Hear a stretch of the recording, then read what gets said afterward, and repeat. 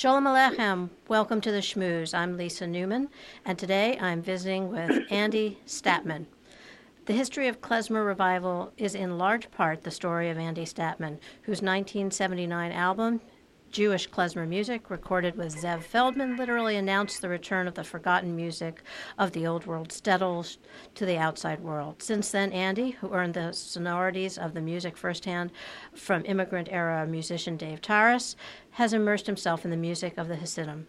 Whether he's playing mandolin or one of the clarinets that Taras bequeathed to him, Andy performs a singular contemporary fusion of Jewish jazz and Americana styles, a genre that this National Heritage Fellow and Grammy nominee owns with his longtime musical partners, bassist Jimmy Whitney and drummer Larry Eagle. Welcome, Andy. Hi, thank you. So delighted to have you here, and we're counting the days, weeks until you arrive for Yidstock. We're thrilled that you'll be on stage here. Thanks very much. I wonder, you are a legend, and there's a lot of buzz in town, I should tell you. I wonder how you found your way to klezmer or Jewish music, whichever way you want to label it, no pun intended. So how did this all come about? Well, I heard this music growing up as a child, and at family gatherings, we would, put on these records, which, were Jewish instrumental records, which is, I guess, what they now call klezmer music. And, we dance, we get together and dance at family gatherings to these things. And so I heard it as a child, and a little boy went to a Talmud Torah, and the rabbi there, sang what turned out to be Hasidic Nigunim. I didn't, just to teach us Aleph Bass and other, basic skills. So, so I had that music, in my background, pretty much my whole life. And did you pick up an instrument early on? I fooled around with a few different instruments, but I got very interested in bluegrass in my preteen years, and sort of immersed myself in that study and in that world. So, I was playing in bluegrass bands and doing concerts for about the time I was 15, actually 14. And 1979 for klezmer is a pretty pivotal time, yes? I don't know. I don't know, Well, I mean, it seems like there was so much going on with revival, and you were at the forefront of it. I know Hank Osnetsky, Frank London, there were a lot of you, Eleanor Reza, were beginning to, tap into those roots and kind of evolve the music. And I wonder what it was like. Well, I never considered it to be a revival or, and I wasn't really looking to revive anything. I had been, listening to music, particularly, when I, from being into bluegrass, I got very much into different, into jazz. And back in the, late 60s, jazz was going through its, what they used to call free music and looking to other cultures for different, modalities and ways of expression. And, also into, different, religious beliefs. And, so I was obviously, influenced by that. And, I began studying some different types of ethnic music. I was studying, classical Azerbaijani music, playing guitar. I was very interested in Salam and all these musics, the music from Ypres, and I studied with Pericles Halkias and, numerous others. But, at one point it became,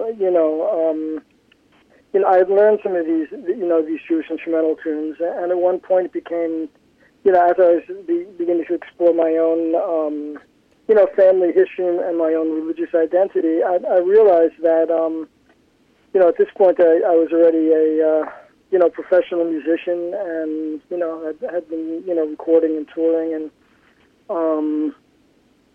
I saw that there was this really great music that was part of my own heritage. And, in fact, had I been born in Europe, I very might be playing music, but the music was very, moving to me, and I said there's no one else really doing this, as far as I knew, and I wanted to pursue it. So just to keep it alive for myself, having nothing to do with revival or anything like that. Yeah, and I go back to what you said about revival. I mean, I think my exposure to Klezmer here at the Yiddish Book Center through Yidstock has made me realize that it's an evolution. I mean, it naturally finds new riffs and it picks up depending on where it is, which is true of so much of Jewish culture. It's informed by the time, it's informed by the place, and it feels as though what you're doing and what so many others were doing was a natural progression. Well, the thing is that it's in many ways that music is really of a certain time and place, and I really think already by the teens and 20s that music was already sort of not meeting the needs of the community as the community assimilated more. I think that already in the 20s that sound was sort of dying out and becoming at least for parts of the public, less a means of expression as a means of nostalgia or identity. Mm-hmm. It was something that maybe wasn't really around as much anymore, or maybe more importantly, something that was once more part of their lives that was sort of not as much a part of their lives. So I think as things began to change, I think the music sort of it became a bit it became dormant, and that's I guess in a nutshell what happened.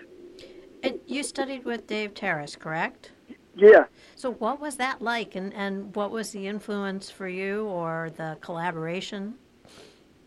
Well, he was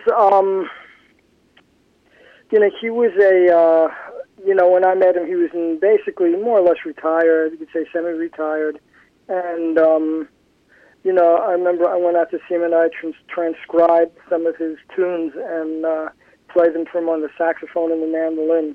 And he was sort of amazed, first of all, that someone in his mid-20s would be interested in this music, let alone be able to transcribe it.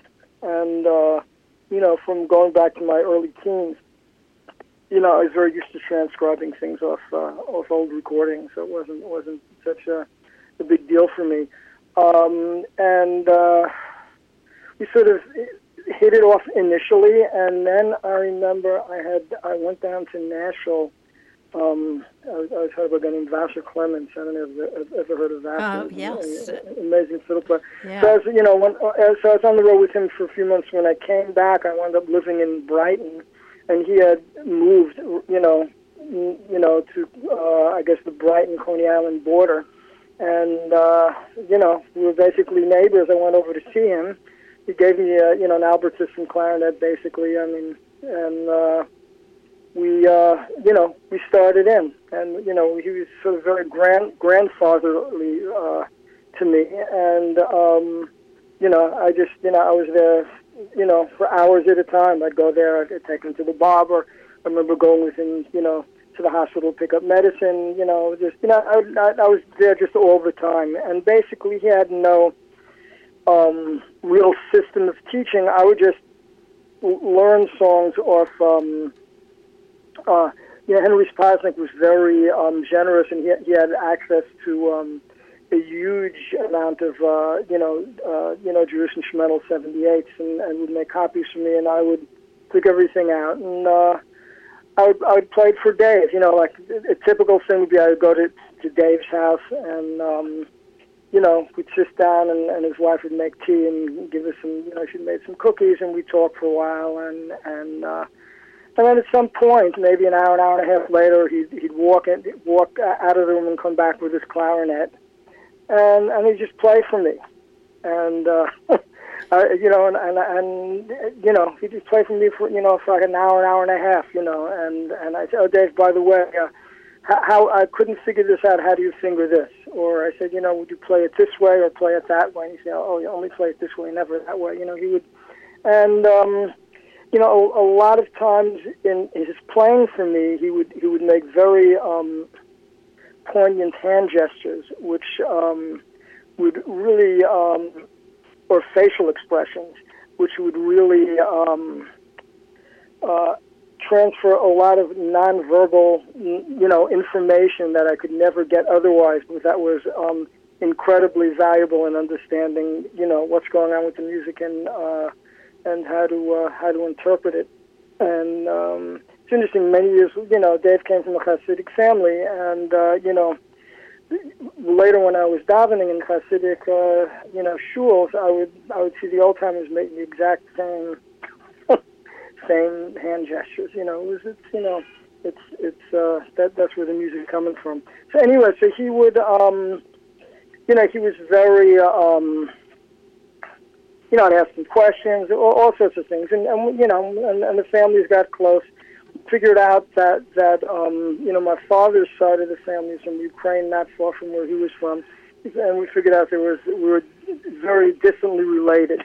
But he was great. He was really, he gave me a bunch of clarinets and wrote. I wanted to get him to write music again, so I was able to get a small grant from the record company I was recording for, and that sort of stimulated him into writing a whole bunch of tunes near the end of his life. And we got the through Ethel Raymond Martin Koenig, Zev and I got the grant to produce his last record and some concerts. And Dave was just he was really wonderful, really fantastic person. What an amazing story to be able to connect like that.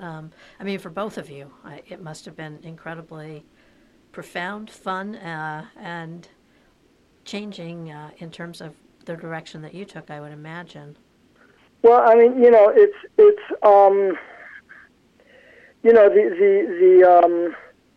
if you can have a mentor who's part of the Masorah, it's very, very helpful.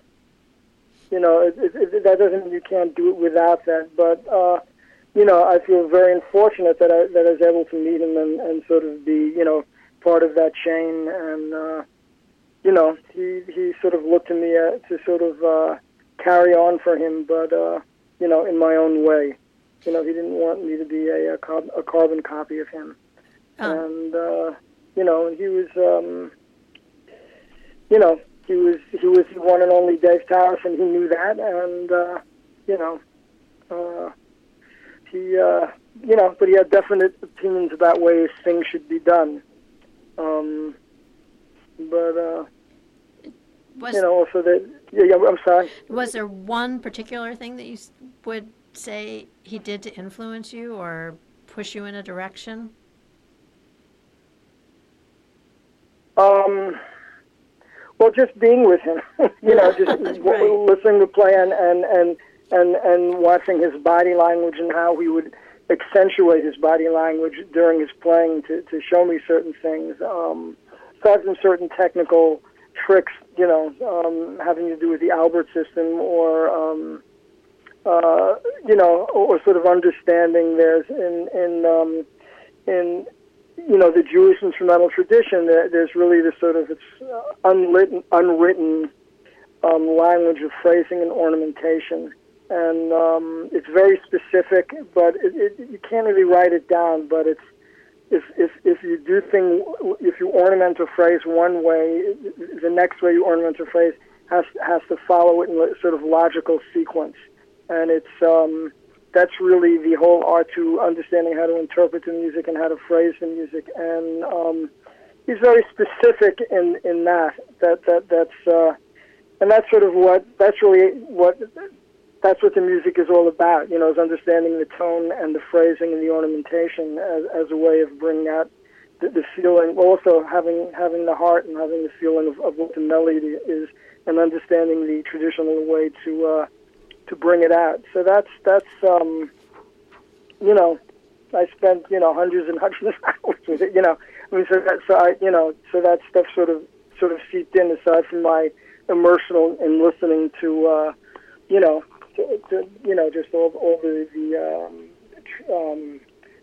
tapes of 78s that I got. I was equally influenced by Naftali Brandwein and all the other great clarinetists and all the great bands. And, I was sort of, very lucky to be able to, to spend time with him. He was great. He was absolutely fantastic.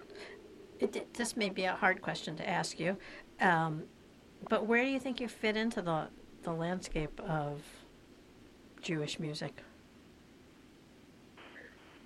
In terms of what do you mean? In terms of your work, in terms of what came before you and what you're doing, to again define and your own music, but drawing from the roots. I'm involved in so many different types of music. Little on my own music, which is a reflection of everything that I've done. So it's really at this point I don't really deal so much with labels. I just deal with quality of music. So I've also had I was fortunate to be able to produce the last two recordings of Reb Tzin Shanker, who's probably the foremost Hasidic chazan and composer,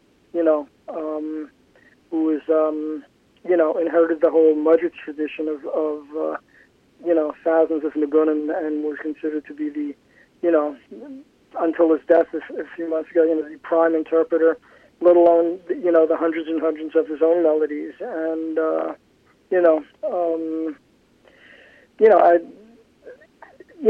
I'm just sort of into the music. I'm not so much into trying to limit it, but what I try and do, which is something that I learned from my bluegrass days, is that I try, and if I'm trying to learn a style, I try and really learn it exactly. It would be how long certain notes would be held, exactly what the ornamentation was.